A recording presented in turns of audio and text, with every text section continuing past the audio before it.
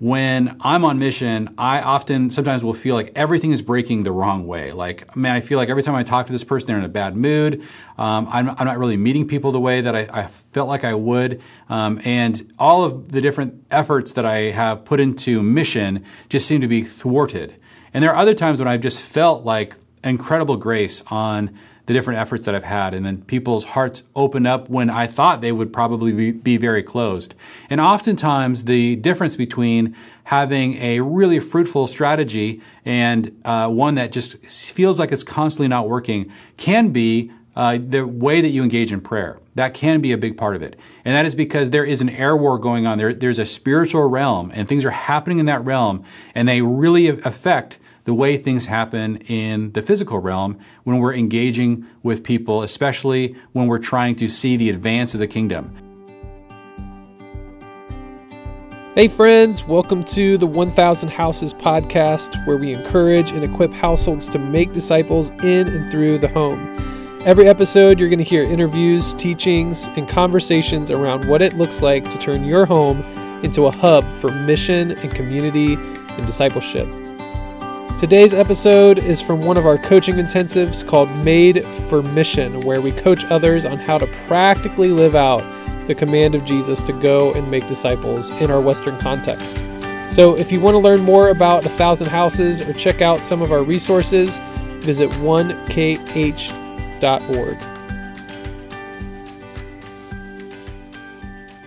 One of the things you have to keep in mind is that when you go on mission, you are taking territory away from the enemy, and he does not like that. So this is really the component of our whole strategy that involves warfare.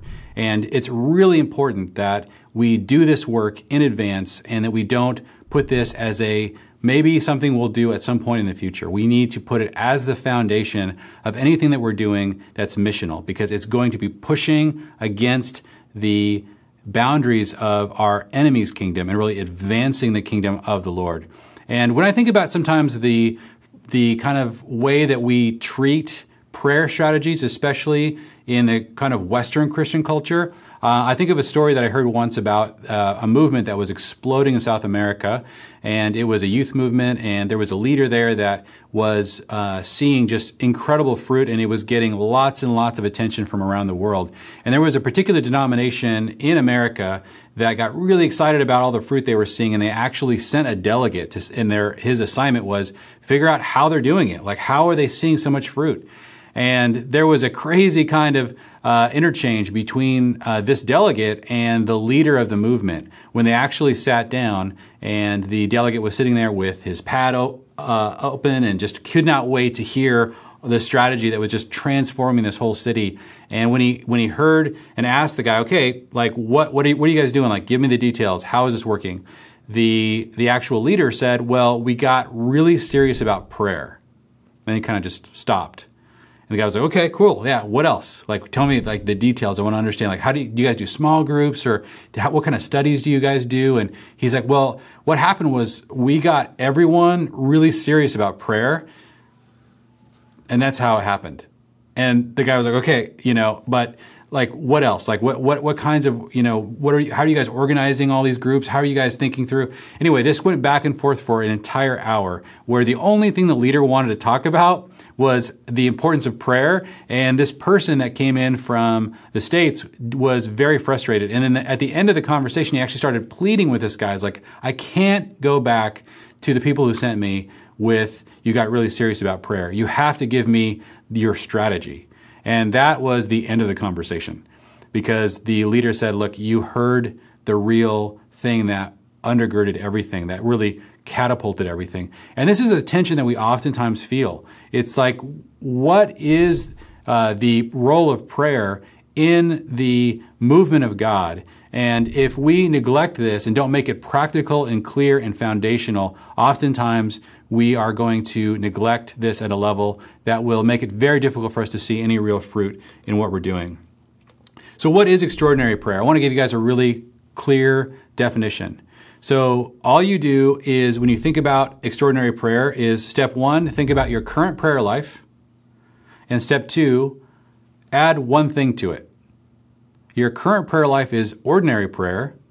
And if you add something, that is extra. And in other words, that is extraordinary prayer.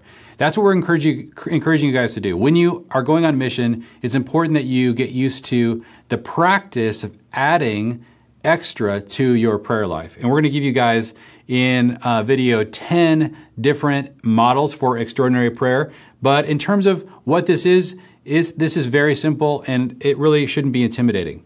But when we think about, again, how important it is for us to have a good prayer strategy, one of the ways I like to think about this is that we need to become committed to winning the air war before we engage in the ground war. This process can really be the difference between people having open hearts or closed hearts when we are sharing the gospel. There are times where when I'm on mission, I sometimes will feel like everything is breaking the wrong way. I feel like every time I talk to this person, they're in a bad mood. I'm not really meeting people the way that I felt like I would. And all of the different efforts that I have put into mission just seem to be thwarted. And there are other times when I've just felt like incredible grace on the different efforts that I've had, and then people's hearts open up when I thought they would probably be very closed.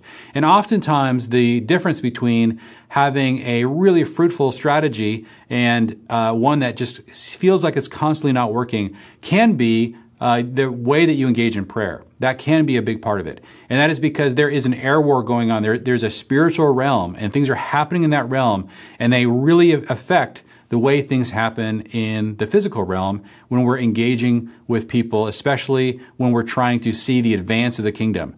And one of the examples that I think about every time I think about this sort of air war, ground war distinction was the Six-Day War. In 1967, Israel was about to enter into another war with 5 of their neighboring countries. And as this began to become clear that this war was about to break out, Israel decided to engage in a preemptive strike where they called it Operation Focus. They only had 212 planes, and the opposing forces had many times that. In fact, Egypt had 452 enemy aircraft, and they launched this preemptive strike at 7:45 a.m., and they were able to destroy almost all 5 of these nations' air forces on the ground before the ground war began. And so that morning, the air war was completely won, and as the ground war began, it became a much more simple operation, and this became one of the greatest victories in modern history. In 6 days, they were able to defeat 5 different armies that were coming in from 5 different places all around Israel. But it really came down to what happened in Operation Focus. It was winning the air war and then letting the ground war become a far more easy and predictable event. And that is really analogous to the tension that oftentimes we feel about prayer and our own work. And so it's important to do the groundwork. You're not going to win the battle if you don't do the ground war, but you're also unlikely to win the ground war if you're not first really winning that air war. So there are 3 core beliefs that really cause somebody to become very committed to a lifestyle of extraordinary prayer when they're on mission. The first one is that, do you believe that every salvation is a miracle? That it isn't your persuasion, your intelligence, or your effort that's primarily responsible for other people's salvation. For someone's heart to suddenly be given over to God, the scriptures say that no one can say Jesus is Lord except by the Holy Spirit. Jesus made this really clear. He said in John 6:44, no one can come to me unless the Father who sent me draws them. And so this is primarily a spiritual process. The problem that the person you're talking to is having with the gospel isn't primarily between you and that person. It's really between them and God. And so when you stand in the gap and intercede for that person, it makes a huge difference in both God's activity towards them and their heart towards the gospel. And so God expects us to do a lot of that work, and that's when he begins to move. He's made the decision to really bind himself and his actions in part by the prayers of his people. That was a sovereign decision that God has made, and so we need to initiate and engage in prayer in order for us to be a part of that process. The second thing you have to believe is that we can accomplish nothing on our own power. We are powerless without the power of God. Jesus said this in John 15:5, I'm the vine, you are the branches. If you remain in me and I in you, you will bear much fruit. That's a promise if you remain in him and he in you. He said, then apart from me, you can do nothing. Do you really believe that? And I realize that every single time I engage in mission without prayer, I am saying, I don't believe what Jesus said. I think I can do it on my own. And it's clear that we can't. Like, this is something that we can't accomplish on our own power. We need his power.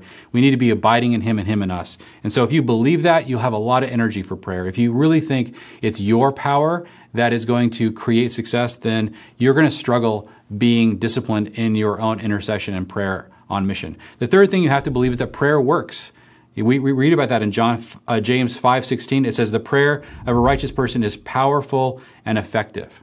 So this is something that actually has power. It has power because it's God's decision to sovereignly work through the prayers of his people. And one of the reasons that I think that God has created this is so that none of us can ever boast before him because we did it.